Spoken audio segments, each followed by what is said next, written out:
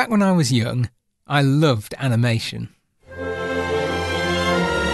Disney's intricate feature-length masterpieces to dirt-cheap TV filler in which characters walk past the same door, pot plant and fire hydrant 15 times in a row, if it was animated, I would be glued to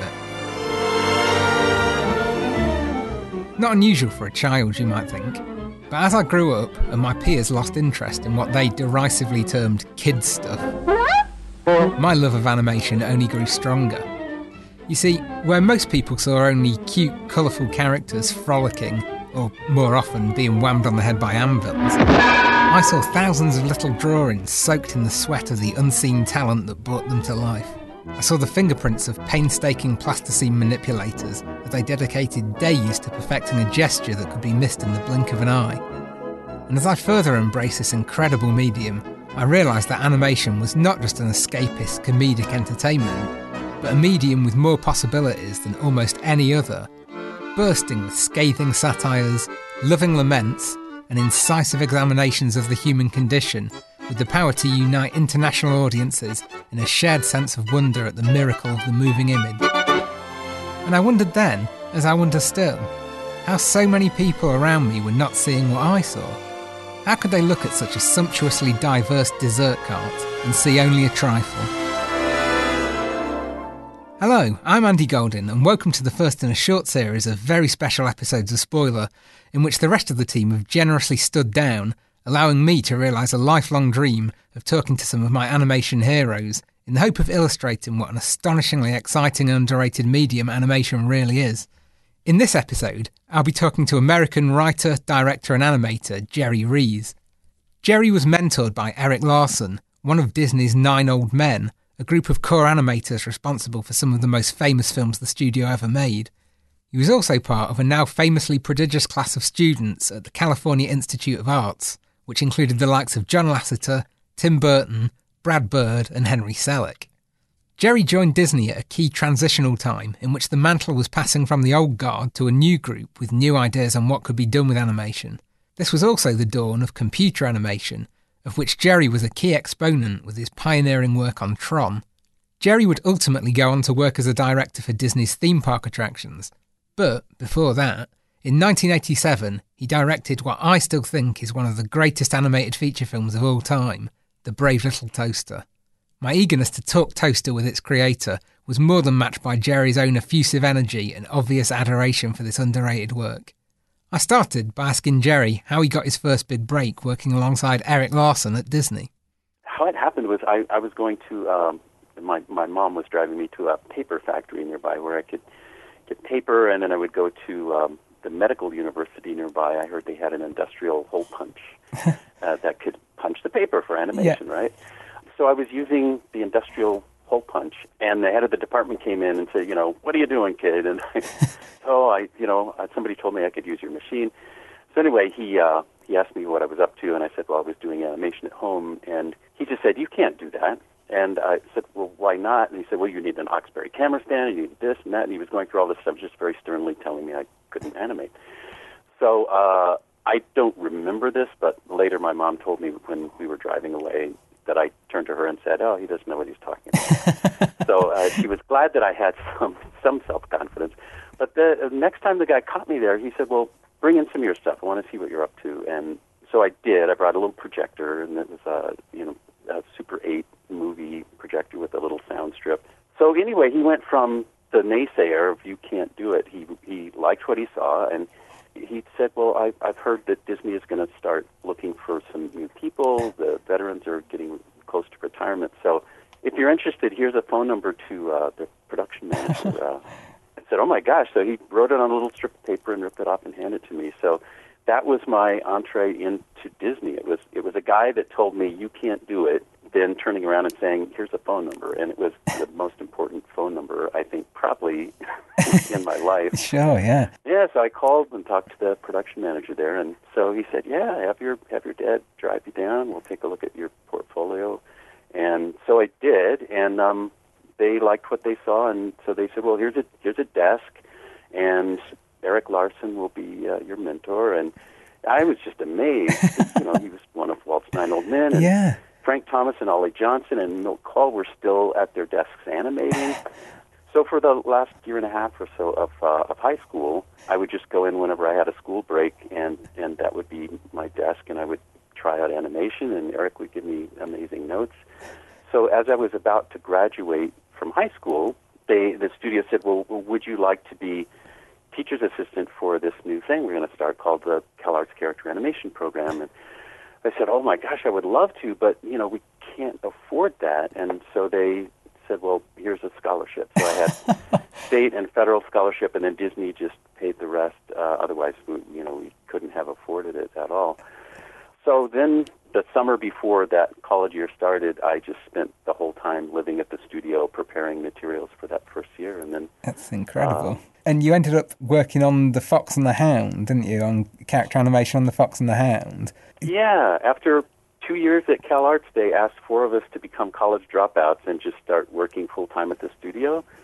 So I was one of the 4 they invited, and I hopped over onto that. And just before that, worked on the tail end of production on Pete's Dragon. So I helped them with final cleanup drawings for that, and then jumped onto the Christmas featurette. They were doing the small one. The small one, and yes, next up was the Fox and the Hound. When you're the best of friends, having so much fun together, you're not even aware you're such a funny pair. You're the best of friends. Even though I animated several different characters, I began specializing on the 2 birds, especially the little tiny bird, Dinky. Is this it, Boomer?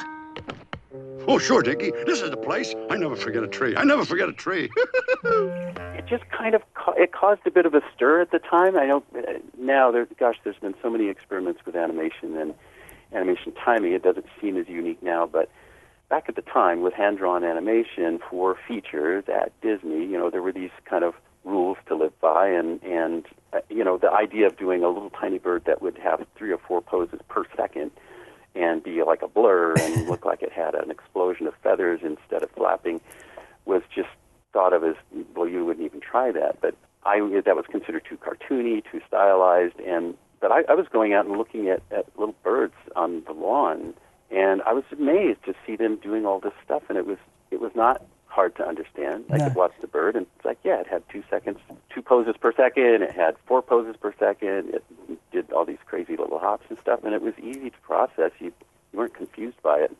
So I went, well, there has to be a way to translate that into drawings, into timing, and so I did the first experiments with that, and the 2 directors were really happy with it, and the rest of the animation team thought it was pretty cool and different from what they were used to. And then Eric, I thought it was the coolest thing. Eric Larson.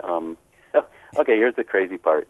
While the directors loved what they saw on film, if I ever flipped the drawings for them, they said, no, that's not allowed. You can't do that, right? So I'm in a quandary. It's like, well, they like what they see on the screen, but they don't approve the drawings. So I actually had to hide the drawings. So the assistants that would do final cleanup, they hatched up this plot, and so they would take any extreme drawings that were too crazy out of the stack and then take it to be approved. And when it was approved, then they would reinsert the crazy drawings and send it through the ink and paint department and camera. And the directors approved, the normal drawings, never saw the crazy drawings. And then when they saw it all together on film, they loved it. So I had to do that through the entire process and never let them see what I was doing, except for Eric Larson. And what an amazing thing. He, one of the veterans, one of the 9 old men, he loves that kind of innovation, and he kind of liked that sort of subterfuge too.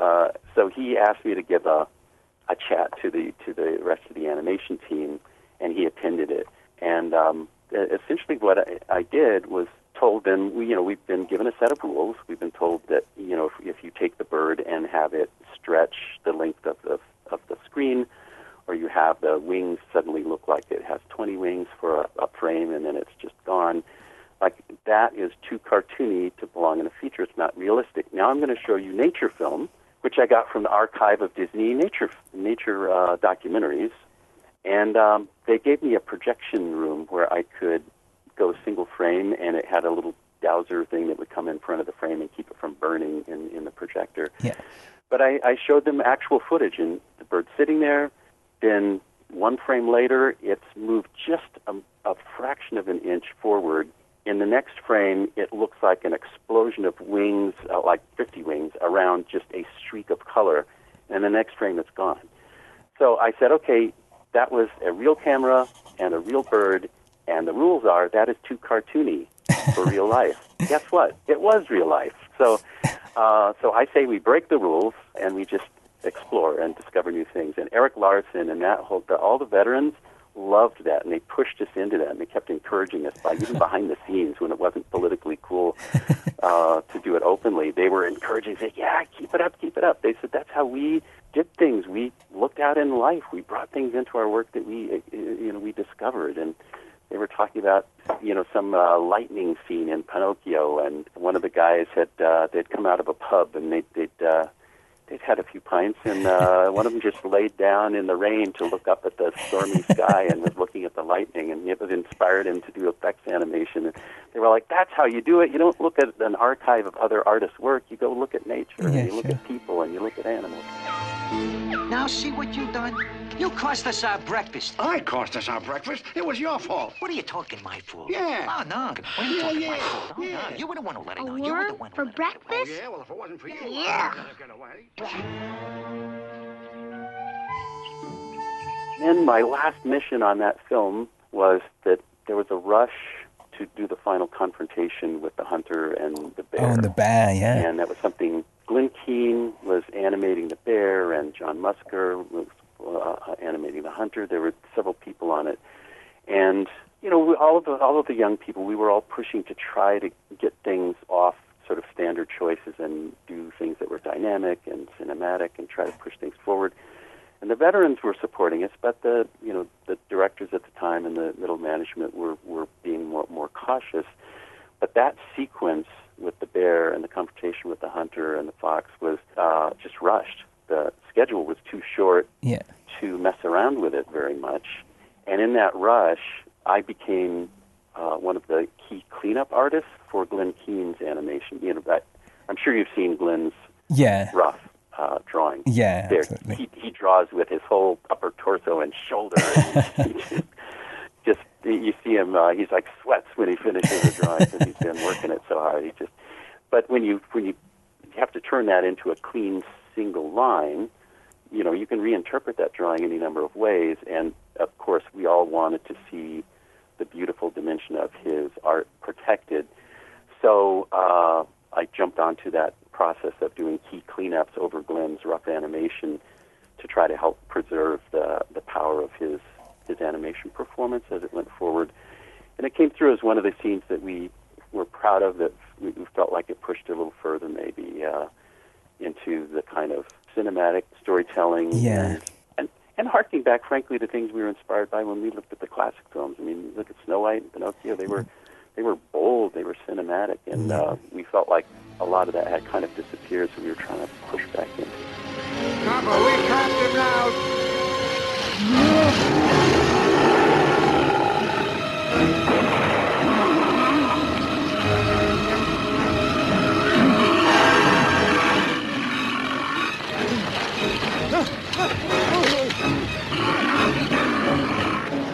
No, you worked on Tron, didn't you? Which was a film that still looks visually amazing and seems so important in the evolution of computer animation nowadays. Could you just describe your role in the creation of this film? It was another one of those things that the early dominoes that fell started much earlier. Actually, when I was back in high school, and I was focusing a lot on creative things. I was doing creative writing and fine art and animation and music.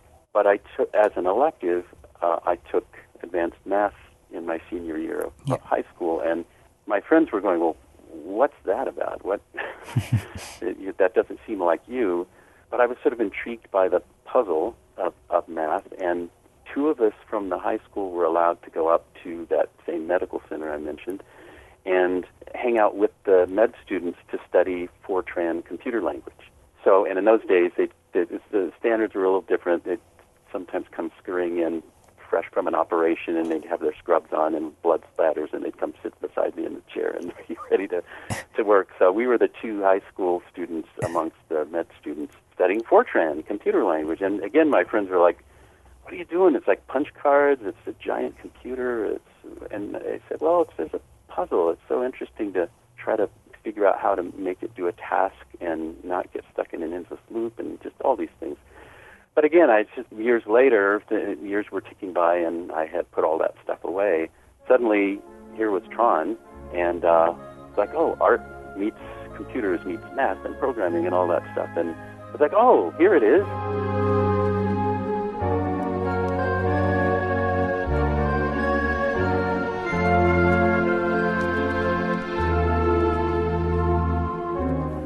So I went and knocked on their door, and they invited me in. At the 30-year anniversary of Tron, Bill Croyer and I were at the Chinese Theater here in Hollywood and talking to a crowd, and he grabbed the microphone first and started the preamble, and I didn't quite know where he was going with it, but he was talking about how they had started Tron outside the studio.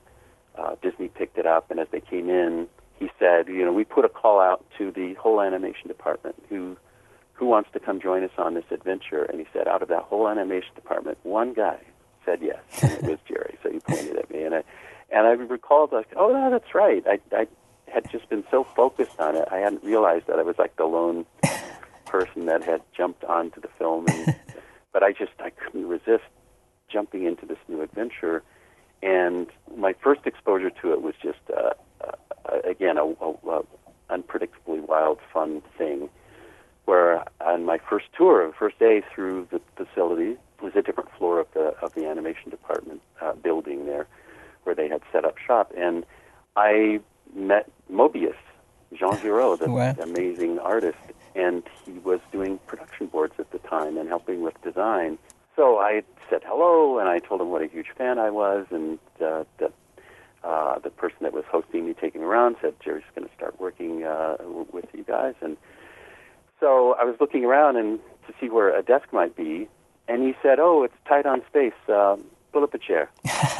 So we had a flat desk, and I worked facing him on the same desk for like 6 weeks, where it was the two of us sitting face to face with one flat surface, and I tried to hide my drawings when I was drawing them because on his side of the desk there was just these amazing, fluid, beautiful drawings coming out, and I was struggling.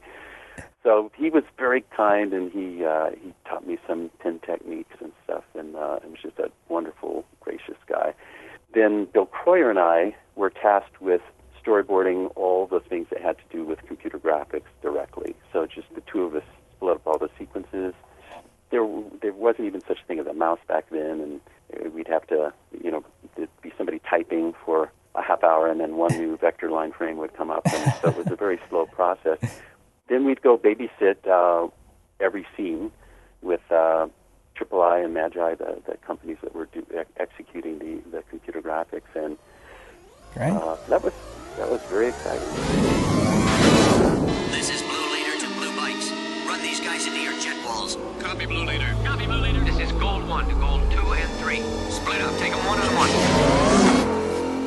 While we were working on Tron and very excited about the potential of computer graphics as a tool for artists to use, there was a lot of anxiety going on, and a lot of people that I'd gone to school with were wondering whether it was the right thing, and there was a lot of people saying it was the enemy, that it was push-button art, or they were just really doubting and saying, well, it could never do personality or emotion ever, and it would just be visual effects. And but there were some people, like John Lasseter came to the trailer where we were working, and he would like, oh, that's cool, how does that work? And so he was one of the people that could see past where we were at that point, and Brad Bird and a few other people just really started to really understand the implications of working with that tool. And as soon as possible, as we moved several years into the future, I would be very, very evangelical about it. I would do things like, oh, gosh, Fractal Painter back in the day was a very good drawing tool. I had Wacom drawing tablet, and so I'd whip something out that looked like 2B pencil and watercolor washes, and I would print it out and take it in, and my friends would go, "Oh, that's a really nice watercolor," and I'd go, "Guess what? Computer." They're like, "What?" But that's your hand line, and I said, "Well, it's freehand. It's not telling you what the line should be used." But it was very, very challenging in those days. Richard Taylor went to the Academy of Motion Picture Arts and Sciences, and they really were skeptical that we had even made the film. They just had this fantasy that we pushed a button and a film came out, and it was so frame by frame, handcrafted by the whole team. My gosh, it was so hand done.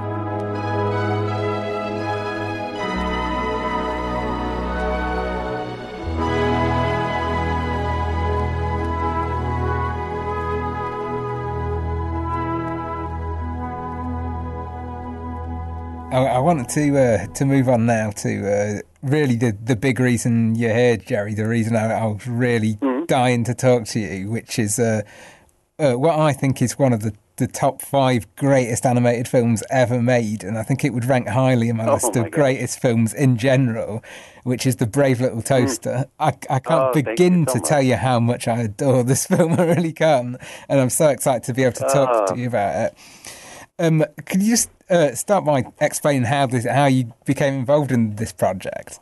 There were a number of us who were really trying to push animation beyond where it had been. So after being involved with, pushing on the little bird and then the bear sequence and then on Tron, and then Brad Bird and I, with the help of several other people at the studio, put together just a pencil test trailer of coming attractions for a film we were dying to make, an adaptation of Will Eisner's The Spirit comic book. Yeah. And we wanted to do something that felt very Spielberg, very Coppola, like big, we called it BAM cinema, where it would be totally character-oriented but cinematic as hell. And so we put together, and there were so many doubters. There people were saying, well, if you do humans, that's just rotoscope. And we're like, no, it doesn't have to be. It can be really expressive and wonderful. So we put together pencil tests, and we started, doing this at night. So this was our moonlighting while we were still working at the studio. And Gary Kurtz, who had just produced Star Wars and Empire Strikes Back, we were able to get it to him. And he saw it, and he totally got it. And he understood the tone we were trying to do. We said, look, Walt Disney in the classic, in the days where something like Snow White came out, Pinocchio came out, it was good cinema. It held up with filmmaking in the industry at the time. Yeah. It wasn't sort of considered the babysitting tool. It was dynamic filmmaking and storytelling, and it was emotional, and it was visual. And that's what we're trying to do with Will Eisner's The Spirit, and not make something for kids, because the veterans, the 9 Old Men, they told us overtly, like, they never felt like they made a movie for kids in their life. Yeah, sure. Did films that worked for everybody and maybe appealed sometimes to the inner kid in themselves, but they didn't do any of them for kids. So Gary Kurtz understood, and he paid for Brad and I to go he was our angel, and just paid us for several years to just work on it. And we storyboarded the entire film. There's a finished screenplay. We had studios telling us that they loved the script, but then they'd find out it was animated, and it would just be the stop sign for them. They're like, well, why would you, this is a really amazing script, why would you make this as a cartoon? We're like, well, we love the medium. Well, that's for kids. We're like, no, it's not the way we're going to make it. They go, well, nobody will come see it if it's that. And you're like, but you like the script. It's like, yeah, but we thought it was live action. So there was just this whole thing where they absolutely resisted doing that sort of entertainment. And there were a group of us who kept saying, animation will one day do Star Wars business. Animation one day will break $100 million at the box office. People thought we were nuts, but Gary Kurtz was one of the people that believed it too, and so he was supporting us in that effort.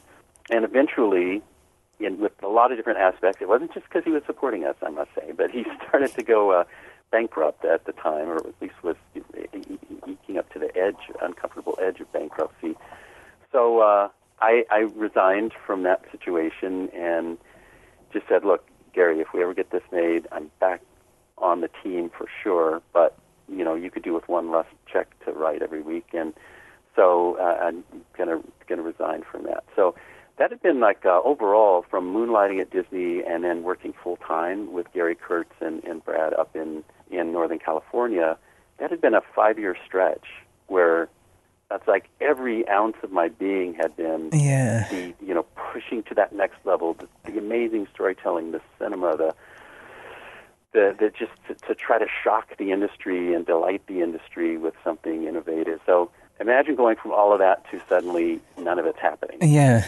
And so that's the space I was in. And Tom Wilhite, who I'd worked with on Tron back at Disney, called me, and as soon as he found out it was available, called me, had me fly down, meet with him, and he said, I've got this film that I'm taking.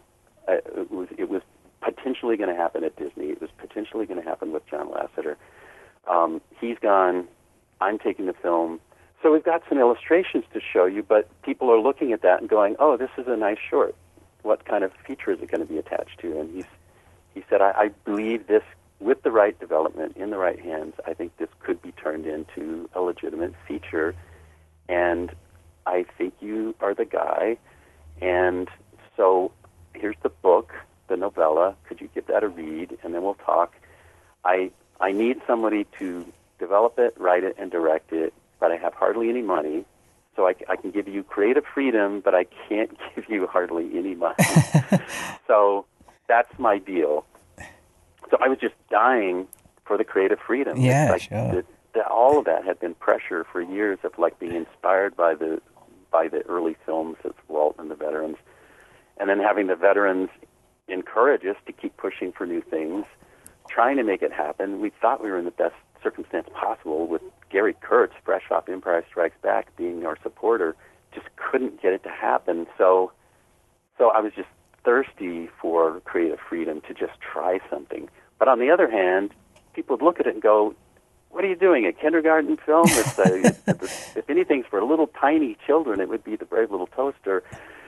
And I said, well, no, but it was written by a science fiction author, and it wasn't written for kids. And I would do it the same way I would approach The Spirit. It's just I would not make it for kids.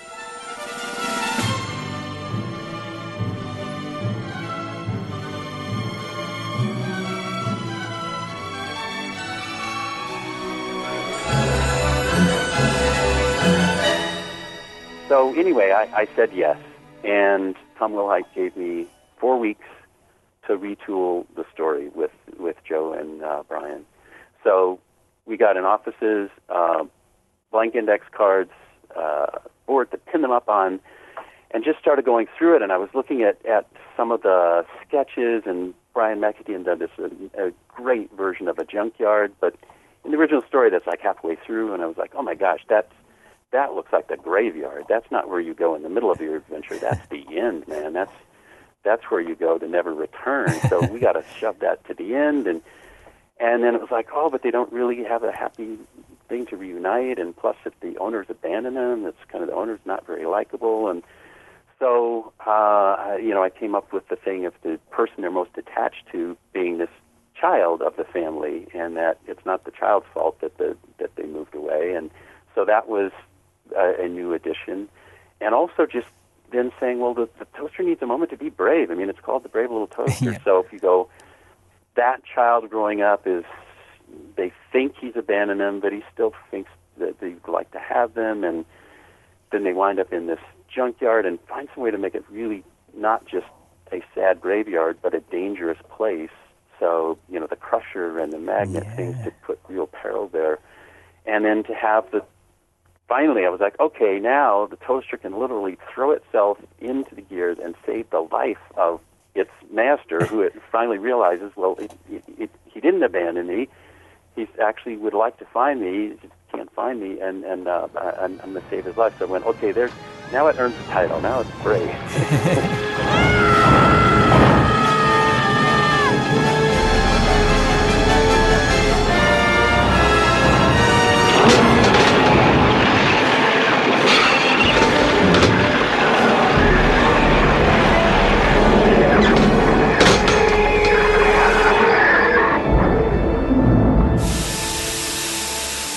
Then it just became a mad dash of commitment. So, it was instead of like 5 years of can't get the thing going, which we were doing with the Spirit, even though Brad and I were working every day like maniacs, it's just still nothing happening. That was like, no, this is happening. This is rolling at you like the big ball behind Indiana Jones,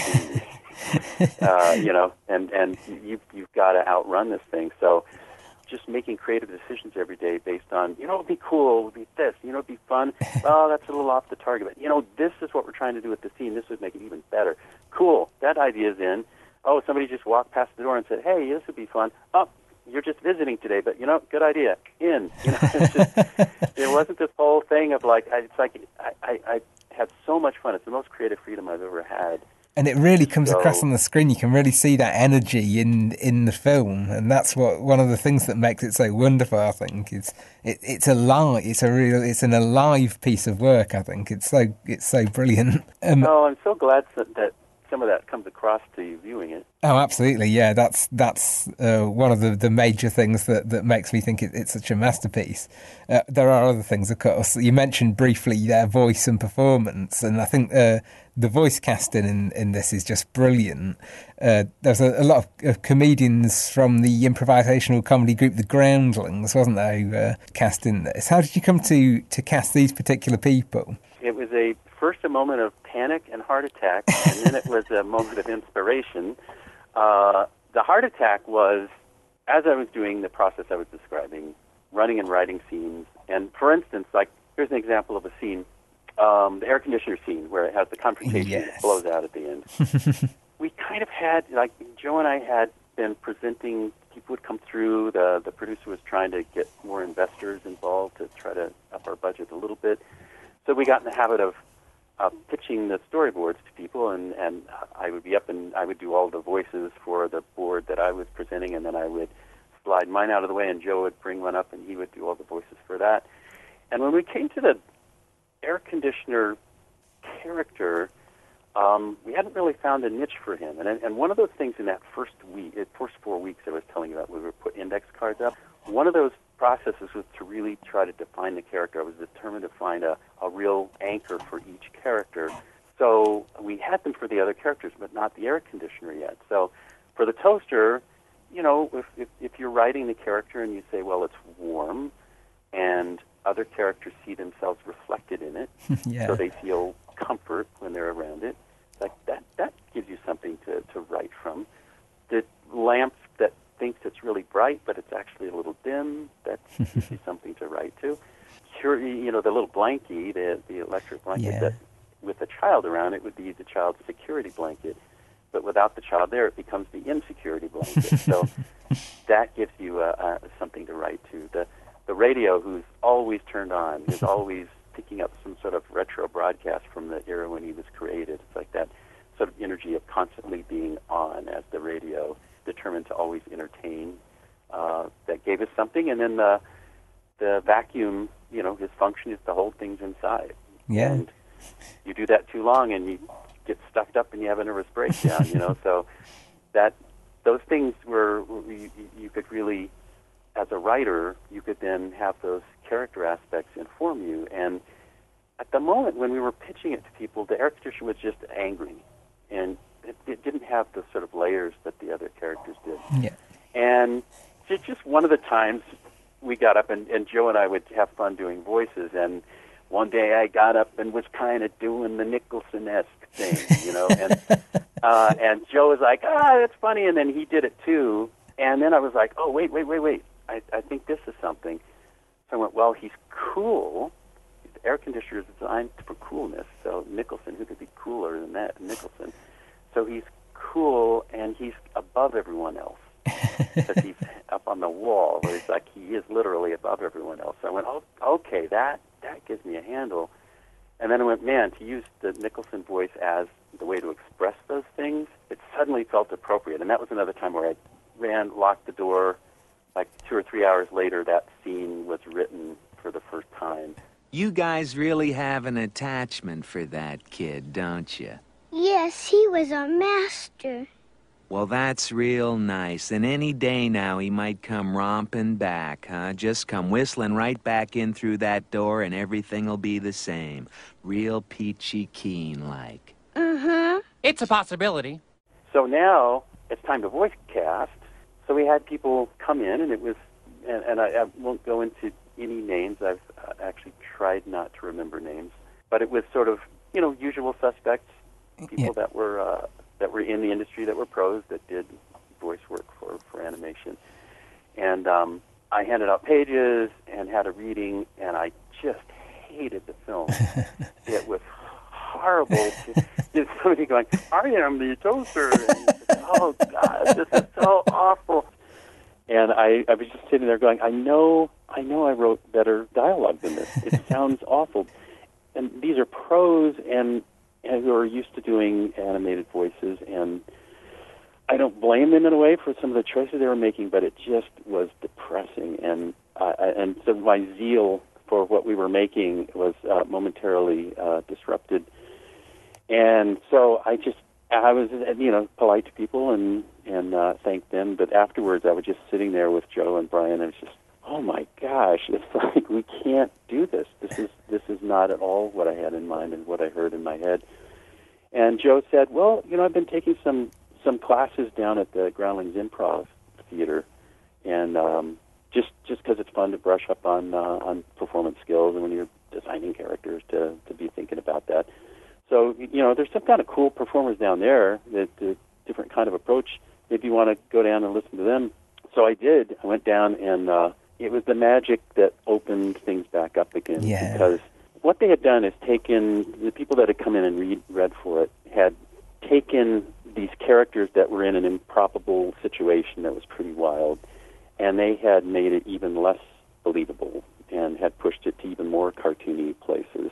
And the job of the improv actors is the opposite. It's like their job is to make you believe what you're seeing on stage. So if somebody goes, "Oh, you're a radish, and you're a carrot, and you've fallen in love, you meet at the bus stop, go," and their job is to take something that seems crazy and make it relatable and understandable and seem to ring true to the audience. So I went, okay, those are the kind of people I need thinking about this. If you were actually a warm toaster that was its biggest joy in life is making a perfect golden piece of toast for its human, it's like that should be expressed with sincerity. That's a real thing. If that was your job, you would care about that. So anyway, when they auditioned, then it was fantastic. Then it's like, okay, the story as I was experiencing it, writing it on the page, and as we were boarding it together, it's like, oh, now it was coming alive with the voices, and it stayed believable. It had warmth, it had humor and charm, and just they were spectacular. So I was partway through the script, and it was so wonderful to now have them all in mind as I finished the writing. So I wrote specifically for Lovitz to be the radio, and with Deanna in mind as the.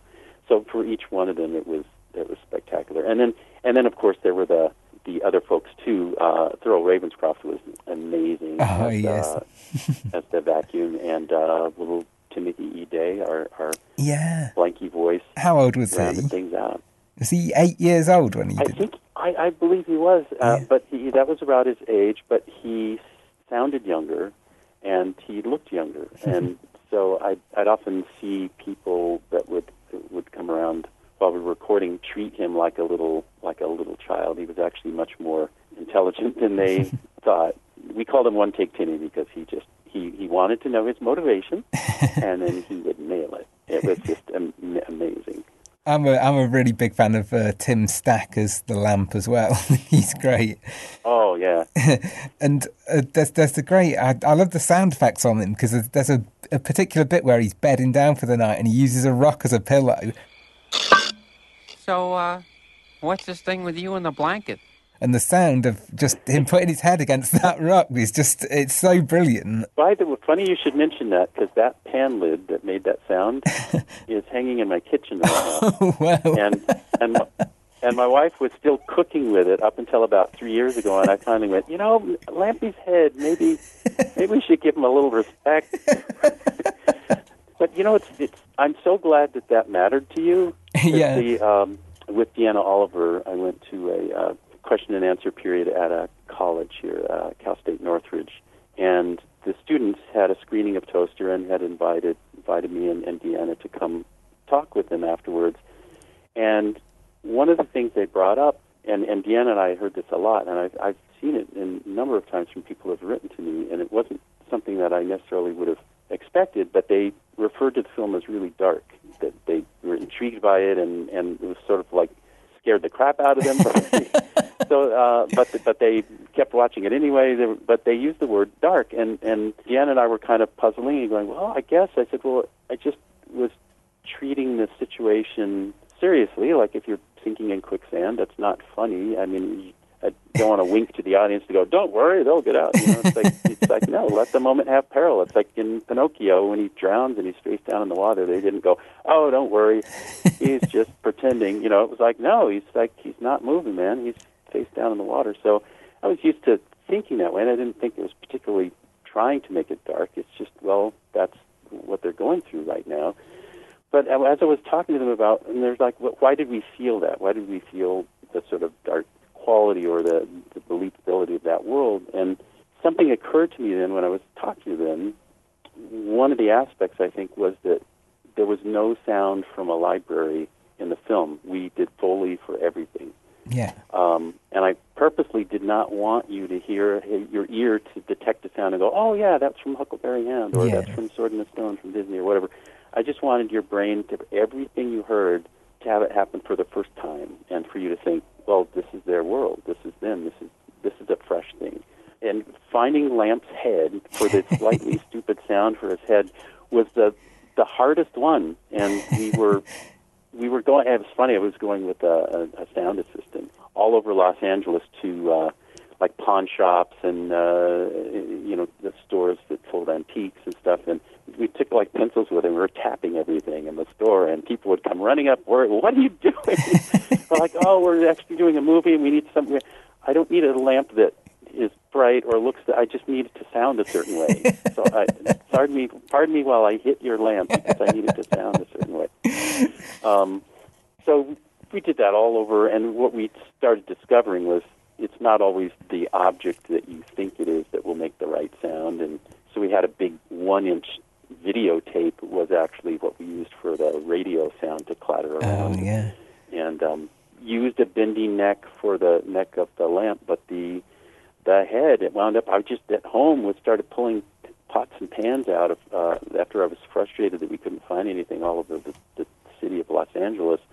I just started hitting pots and pans at home, and there was just one kind of porcelain-covered pan lid, and you had to hit it with your knuckle in just the right spot, and it sounded a little bit dumb, and I just said, oh my God, that's it. So I put a little tape mark on it, went, that's Lampy's head, and then I went and explained to the Foley artist exactly where to tap it, and so yeah, that's Lampy's head.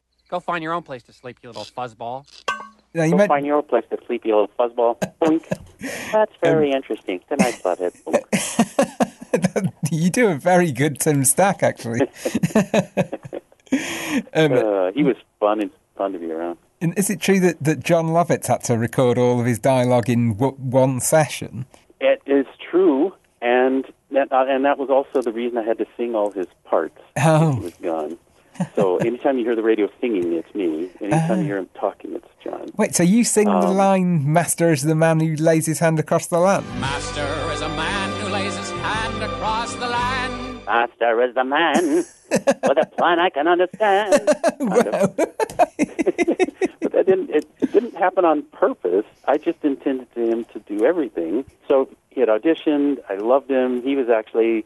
It's like, I can do the radio, I can do this one, I can do that one. He was like wanting to be all these different characters. And I said, no, just the radio, but I'll let you do a bunch of different things as the radio. And I wrote it with him in mind. Then he got his big break in his career, and he was accepted onto Saturday Night Live. And so his agent was just like, see you later, he's not going to record. It's like, he's off your movie. And he was just going to be gone in like 2 days. And I wasn't finished with the script. I was still writing it. So I called John and I said, I wrote this for you, and can't we work something out? And so he was like, oh, man, I'll check it out. I'll see what I could do. And so he finally talks to his agent, pushes back, and so we get a recording session set up at Buzzy's recording studio in Hollywood. And but I'm not done with the script.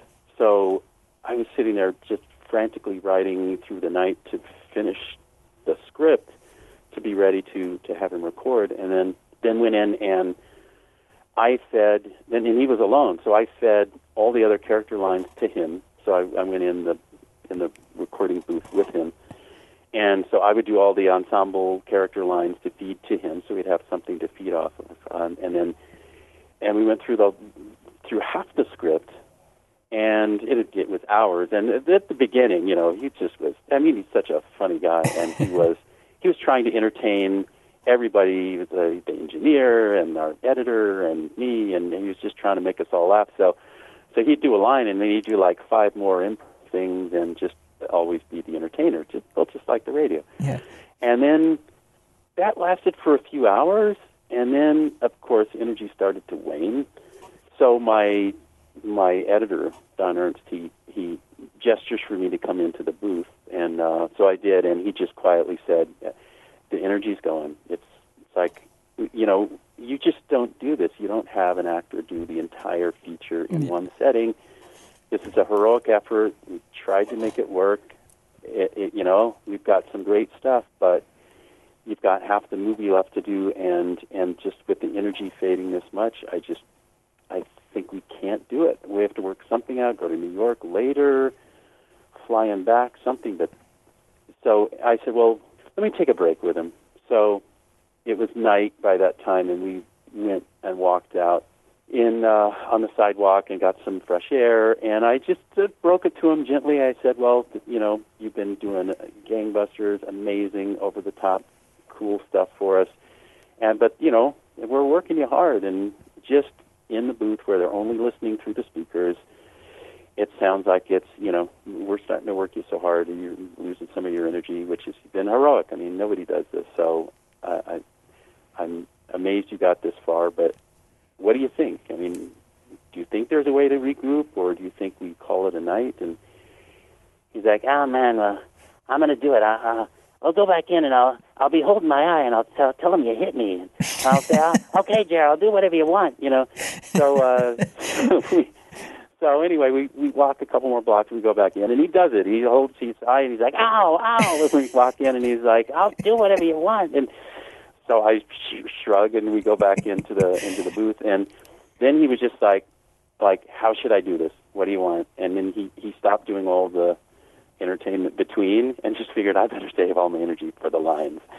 And he just stayed focused and got through it, and it was just amazing. It's like, and my editor and the sound engineer afterwards just said, we've never seen somebody bring it back like that. So John just, he worked the miracle, man. Yeah. So then he was gone, and I had the other people in the ensemble. So I'm like, well, I want the group ensemble quality. So I sat in and I just did his dialogue purely as temp for them to respond to as we were doing ensemble recording. So I still saw it as like, no, John did all this. I'm just mimicking him in service of helping the other actors hear it live during the timing that we're doing here. But then it came time for the music to be recorded, and they just said, sorry, he's so booked on Saturday Night Live, and it's just constant, and it's not in the cards, man.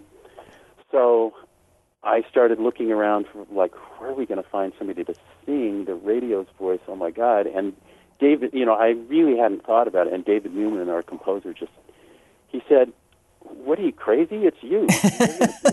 I hear you doing Lovett's voice all the time. And so I was like, but I can't sing with it. And he's like, well, look, I have a voice coach there. You're going to do this. And so I reluctantly went in, and I was very nervous about it, and especially hitting some of the high notes in that voice and stuff. But, he coaxed me through it, and so the rest is history, and is not credited that way. So it's a good cocktail party tribute. Okay, so we've touched briefly on music there. So I wanted to talk about the music in this film because it is amazing. Before we get to the songs, though, I just wanted to touch briefly on the score by David Newman, which I think is really. I mean, the film opens with this moment. It's sort of bleak grey dusk, and it has the subtlest of musical accompaniments.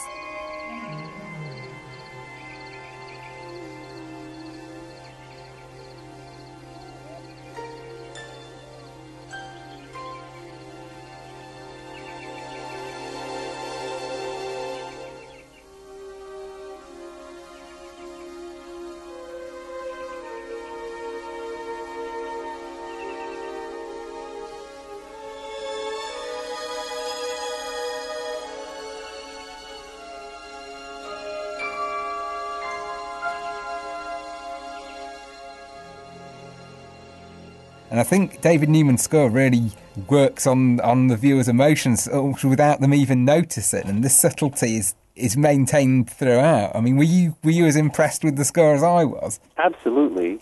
And I think he was a huge part of the emotional signature of the film. And as we were talking before, you know, a number of people have mentioned the mixture of lightness and darkness in the film, and they don't hesitate to call it a dark film. Yeah. But as I was talking through the story and the characters and just making him aware of scene by scene how the story was unfolding, he said, "This is so sad. It's such a sad story."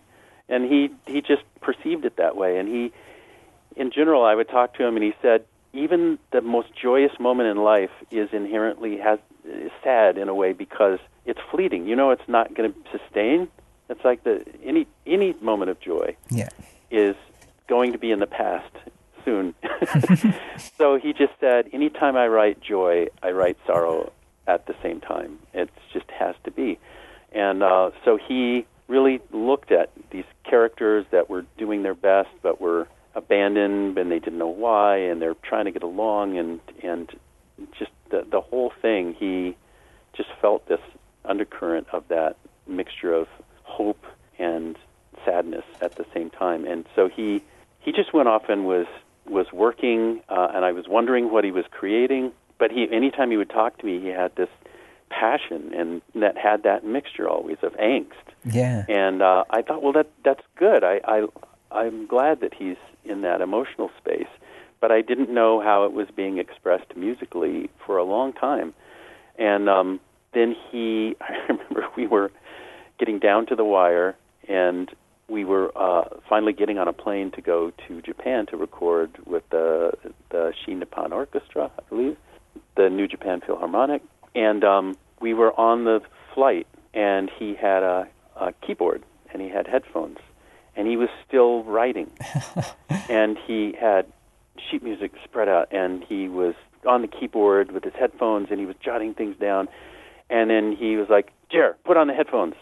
And he'd play something, and then he was like, "What do you think? You think this is violin or piano would carry this line," and whatever. And so that was the only time where we actually were kind of collaborating for a moment, just on the plane in this mad dash. And he didn't tell me this until later, but he told me later that the night prior, before we got on the plane, he had been sitting at home on the floor with his music spread around him on the floor, and just went, "I can't do this. This is insane. It's too much. I can't get through this last cue. It's epic. It's how many minutes long is it? We're recording with the orchestra in 2 days. I can't." And he just was beside himself with anxiety. And then here he was on the plane, passionately writing, sharing a few moments with me. And then we get up in front of the orchestra, and it just was magic. I loved it. And I still to this day feel like it's one of his most deep scores. Yeah. When you just listen to all the different cues and you hear the range of expression in it. And I love his stuff over the years anyway, but I still feel like he tapped into so many pockets of emotion in that score that just I feel blessed that he had that outpouring of creativity with it.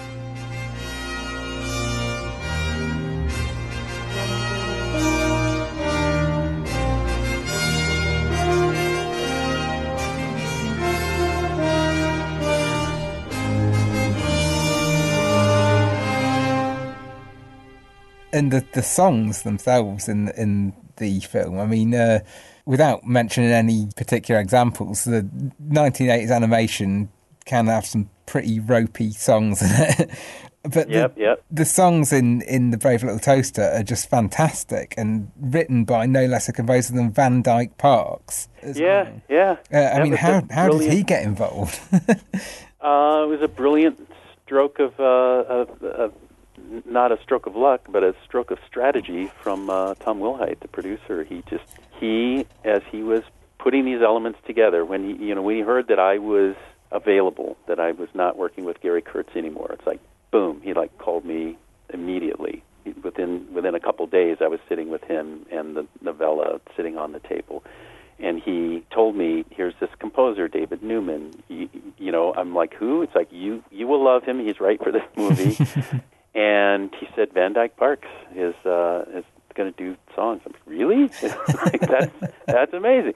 Yeah, I mean, the song, it's sort of the film's theme almost, City of Light, is just, it's such a wonderful melody.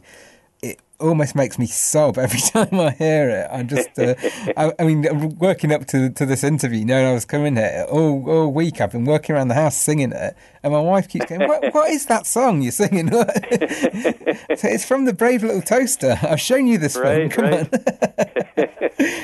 Oh, yeah. But also, I think that these songs are so perfectly worked in, because it's not like some of these films where you stop and you have an almost unconnected big kind of production number. They're always moving the film on. And I think, like, probably my favourite song in the film is Worthless, and that has an incredible sequence that goes with it. I mean, can you just describe that sequence for people who haven't seen it? It's you're in this junkyard, which is massive piles of cars and other things, but a lot of the things that you see stacked to the sky are cars that have been junked, and they're ready to go to this masher, like a big giant compactor that crushes them down into little tiny cubes and discards them. So it's efficiency, and there's a huge electromagnet that goes around and grabs the cars, tosses them into this funnel, and they're crushed into little cubes, and that's it. That's their demise of the cars. So this song actually has the poor cars on their way to their demise express their last feelings about what their history has been like and what their last memories are, and then they're crushed.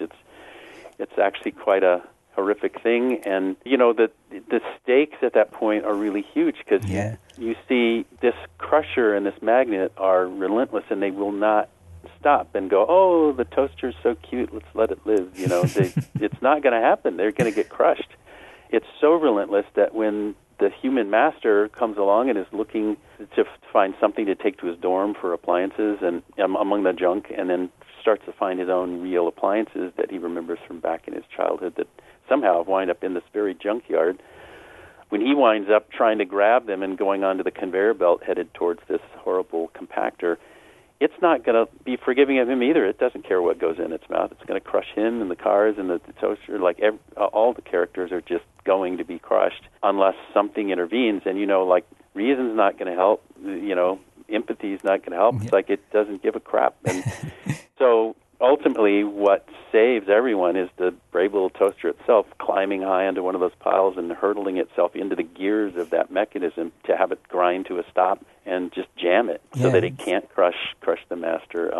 So, you know, in that sequence, there's this amazing song, and we had just gone through. It was the only time where I felt like we kind of hadn't quite hit the song mark, that song didn't exist yet, and what Van Dyke had given us with those other wonderful songs, but then a ballad. It was like a love ballad that kind of expressed the sadness of the separation of the master and the appliances, but it didn't get into the intensity of the sequence. Yeah. And yes, there's a way you could see playing sort of a wistful ballad over the what fate has handed them, but that was the only time that I went to Will Hite and went to Van Dyke and went, it has to be something else. It's that this isn't it. It has to be really connected to what the characters are going through. And so that was the only time where it was like one song was on the editing room floor and his solution was just amazing. So he really got in and did the song, and then it was a matter of going back in and storyboarding exactly to all of those lyrics.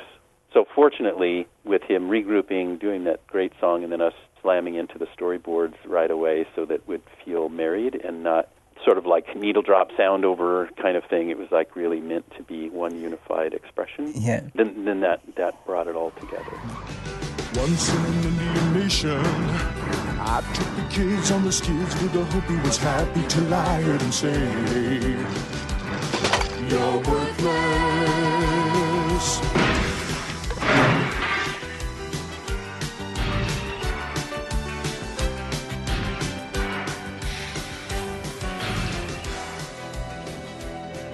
it's just a brilliant sequence. I suppose that it's probably one of the sequences that makes people call it a dark film. I mean, I can't think of another sequence in a film that introduces and then kills off so many characters so quickly. But I think also you probably know where this is going when I say there's one particular image in the film which I think people described as very dark, and it's during a nightmare sequence in which the toaster dreams about an encounter with this horrific fireman clown. I mean, what the heck? That is exactly the question I have written down. How did this nightmare vision of hell end up in there? Well, we were just going, okay, this has to be a moment where a fond dream, because you've just gone through the nice little sequence where the first time they try to bed down for the night in the thicket, and there's a little clearing, and Blanky comes to Toaster for assurance, and Toaster's just tired and pushes little Blanky away. Come on, I'm not the master. Go snuggle somewhere else. I'm trying to get some sleep. Now go on. And you see Blanky's all alone, all the characters are alone, and so you've gone through that, and then the next day there's the encounter with the flower, and I purposely had the flower also be a gentle thing that wants reassurance and is the same exact yellow as the blanket, so that's not by accident. Oh, wow, it's a very purposeful thing. Oh, no, it's just a reflection. I'm not a flower. So now you have the same reach for the intimacy and the hug that Blanky had asked for the night before. Now this flower is doing it, and it's doing it because it thinks the reflection of the other flower is a real flower. But you have this equivalent moment. It's a mirror of what happened the night before. It's an echo of that where, it shoves the blanket away. Now it's apologizing and going, well, I'm not what you think. I can't help you. I can't be this thing for you. And it leaves the flower, and the flower is wilted in the same way that, Blanky wilted the night before, except now it literally loses a petal as it wilts. And Toaster feels terrible. It's like, I can't help it. But then as soon as it gets back to here's Blanky in trouble, the very next moment, it suddenly helps Blanky. And it's like, okay, I learned my lesson. I shoved the little vulnerable yellow character away the night before. I sadly had to shove the next little vulnerable yellow character away because I literally couldn't help that one. And it wilted. Now I'm going to reach out and help Blanky. I'm going to be the supporter of the little vulnerable yellow character today, and helps Blanky, pulls him away from the mice, and then when the rest of the characters are starting to razz him and make fun of Blanky, Toaster stands up for Blanky, and then Blanky reciprocates the goodwill by making a tent for them that night. So there's a cause and effect, and they're chatting about it, and it's all cozy and warm and about communicating kindness. And once Toaster describes the feeling as a glow, then Lampy understands and remembers when his bulb burns out, and the little boy replaced the bulb, and he just glowed, and he understands better. And so now you're in this place where it's there's sort of wistful, happy memories going on, and so we started the dream with that same kind of a wistful, happy moment where you're making toast for the little kid, and the toast pops up, and he's putting jam on it and stuff and making faces. So you see just the good times. But I really wanted to have something where the toaster somehow feels like it's its fault that they're separated, that this whole thing of like maybe the abandonment was because they weren't good enough as appliances. They didn't serve the master well enough. Who knows? But it's like I wanted the character to be carrying a sense of guilt, like maybe it is my fault. So we just started riffing on, well, having toast get stuck in you so it burns, that's a fear of a toaster. And like having forks jammed in your slots is a fear of a toaster, and having like getting electrocuted with like water shorting you out is something a toaster would be afraid of.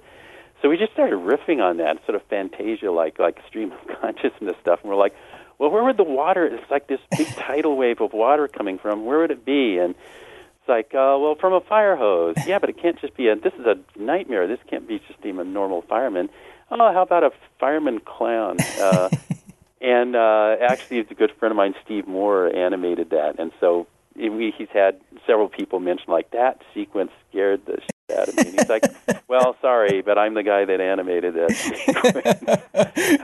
But it was just trying to reach for a stylization of, if you were a toaster, what would you be afraid of, and then try to put that sort of nightmare spin on that. So no, it works the really water, well. the forks, the fire, and having literally the smoke from its own fire grab the kid and pull it away was a very symbolic thing. And so I can't give you anything more specific than just in that spontaneity of just brainstorming quickly every day and not having time to overthink anything. It was just one of those things where it was like, yeah, that's fun. It's in. Go. And it's like nobody ever had a chance. There was no committee that would later go, I'm not sure this is appropriate. It's like, it's already done. Yeah. It's in the film. Well, it's all the better for it. I think it works really well. It does still scare me a little bit, especially the clown leans right into the camera and he just whispers, "Run." Run, yes, and the smoke comes out of his teeth, and it's really terrifying.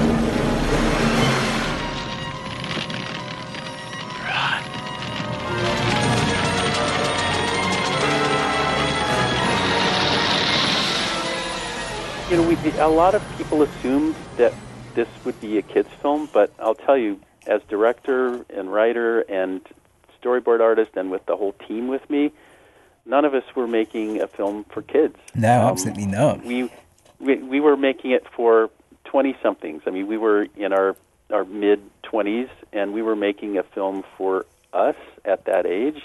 And I get so frustrated when I see people write off animation as something that is relegated to a babysitting tool. And I think there's a huge difference between making material that in the entire family can legitimately watch, so that it's like the best definition of a family film, where it works for the children and teens and adults and middle age and seniors.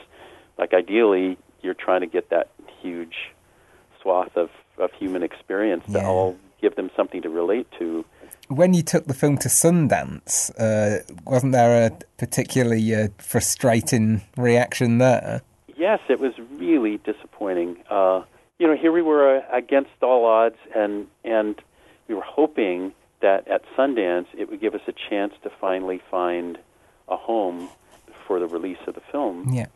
So we take it out to Sundance, and it screens in 1988. And I had several people took me aside. Several of the judges told me that behind closed doors, they had agreed that I had the best film there that year, but that if they awarded the prize to a cartoon, as they called it, nobody would take the festival seriously going forward. So the best they could do is say, just so you know, secretly, we think you have the best movie, but we're going to give it to somebody else. And I would kind of say, thank you, I guess. And so I told my crew, well, secretly we had what they thought was the best film that year, and publicly we were just at the festival and didn't particularly get noticed. But we had Skouras Pictures, which was an art house distributor at the time here in L.A. They loved the film, and they understood what it was, and they were going to tailor a release of the film in theaters for college and young adult people into their 30s. And they had no matinee for kids at all. It just was starting in the evening, and they were going to tailor the advertising and all of that to hit that market. And so I was overjoyed that even though we weren't getting the public notice, only secret notice up at Sundance, that there might be something to show for it, to at least get it out and finally get our labor of love in front of some people. And then Disney had been one of the investors in the film. A number of different companies gave small amounts, and what Disney had bought was home video and the Disney Channel. So that's what they had paid for. No merchandising, no theatrical, no any of the other things, but they owned that. So we were getting terrific reviews from reviewers at other festivals, like we had one at the Wadsworth Festival here before Sundance in L.A., and they were saying things like sharper and wittier than anything you'd expect from Disney. So Katzenberg had just come in, and he was really seeing that as competing reviews, and was not too happy about that. So they moved to put it on Disney Cable earlier. They moved up the release date earlier, and it killed our theatrical release. But, you know, it was a smart move, and I on their part, and I talked directly to Jeffrey about this, and I said, I got a lawyer over that issue. I had a lawyer, a young lawyer who I've been with ever since, Peter Nichols, who's wonderful, but he approached me at the festival, and he said, I saw your film. I'm a lawyer who's starting out in the industry. Do you need a lawyer? And I went, yeah, I do, because I'm trying to get a distributor, and there's a situation where suddenly Disney Channel is moving it up, and it's killing my one chance at a theatrical release. Can you help? So he came back to me and said, I've never seen this before, but if they let it go in the theaters, it would be a more valuable product for them on cable and in home video, but they're pushing it up and killing the theatrical anyway, and even though it will devalue the product. But what it was doing was making all those reviews that were nice reviews, suddenly they were Disney reviews. Yeah. And so I understood the chess move, and I talked to Katzenberg, and I tried to say, look, here's what's going on, you know it. And he's like, don't want to stand in your way, kid. And I said, but you are. You understand that. Good luck, kid. And then, you know, pretty soon we were working together, and he supported me, and the first thing I directed for the theme parks for Disney was Back to Neverland with Robin Williams and Walter Cronkite, and they were scared of using Robin Williams for animation. He was not cast in Aladdin at the time, and he was considered a crotch-grabbing adult comic that shouldn't belong with Disney animation, and so but I argued the point with Katzenberg, and he let me use him. And so, you know, even though that was a real arrow to the heart from Jeffrey in the regarding Toaster, he supported something creative on one of my other projects. So I didn't consider it completely making it right, but at least it was better. Yeah, of course. Well, let's end on a positive note, Jerry, because we can't leave it on that. This film, The Brave Little Toaster, I think has probably the greatest closing line of all time, and it's spoken by Tim Stack as Lampy, and it always reflects the way I feel having watched the film. If you can remember what this line was, and if you could say it to me now as Tim Stack. Oh my gosh, are you talking about the last one? Is it like, I am aching from joy? It is. I'm aching from joy. Oh, thank you so much, Jerry. I can literally say now, having spoken to you and having heard you say that line, you've made my night. Thank you so much for coming to talk to me tonight. It's been absolutely lovely. Absolutely, it's been great talking with you, and thanks for getting in touch with me. And also just here's something I've only shared this with one other person. Oh wow! But what the heck? I might as well. I'd been thinking about a sequel, and it's kind of out of my hands right now. But I just went ahead and went, well, if it were me, what would I do? So I actually had written the treatment for what I would. I never saw the two films that followed. I never have either. But I thought, well, and I did have a producer approach me and say, well, if I had a magic wand, I would just have you write and direct a proper sequel and pretend the first one is the only one that exists, and then just do the next one. So during that discussion, I spent some time writing a treatment for a potential sequel story. Wow. And so there's a bunch of stuff with legalese and who controls it, and who knows where that will wind up. At the moment, it's completely out of my control. But I went ahead and took some of the story of the sequel that I have. I have like the whole arc of the story written down. Oh, fantastic! But I just wrote a chapter. I just wrote a chapter of it, as if it were just in book form, not script form. Yeah. And I posted it, and I have never sent out a link to the site, but it is it's just called Reflections of a Toaster. Wow. And it exists, and it is one chapter in what I would see as the sequel. Wow. To the film. Well, I know what I'm doing when I leave here then. So anyway, and as I get time, I may add different chapters to that. Oh, and, fantastic. And just see what happens. I thought, well, if I can't control what happens in the film world right now, maybe I can just tease out some of the story chapter by chapter and see how people feel about it. Oh, lovely. Oh, that's wonderful. Well, thank you for sharing that with me, Jerry. That's made my night twice over. All right, Andrew. Oh, thank you. Have a great rest of your evening. Thanks for staying up late to chat with me. Oh, no problem. It's been a pleasure. It's been an absolute pleasure. Thank you so much, Jerry. We did good, didn't we? Yep. We did good. My sincerest and warmest thanks to Jerry Rees for giving up so much of his valuable time and, in the process, giving me one of the most entertaining evenings of my life. You can find out more about Jerry and his work at his website, jerryrees.com, and about the monumentally exciting prospect of a Brave Little Toaster sequel at reflectionsofatoaster.com.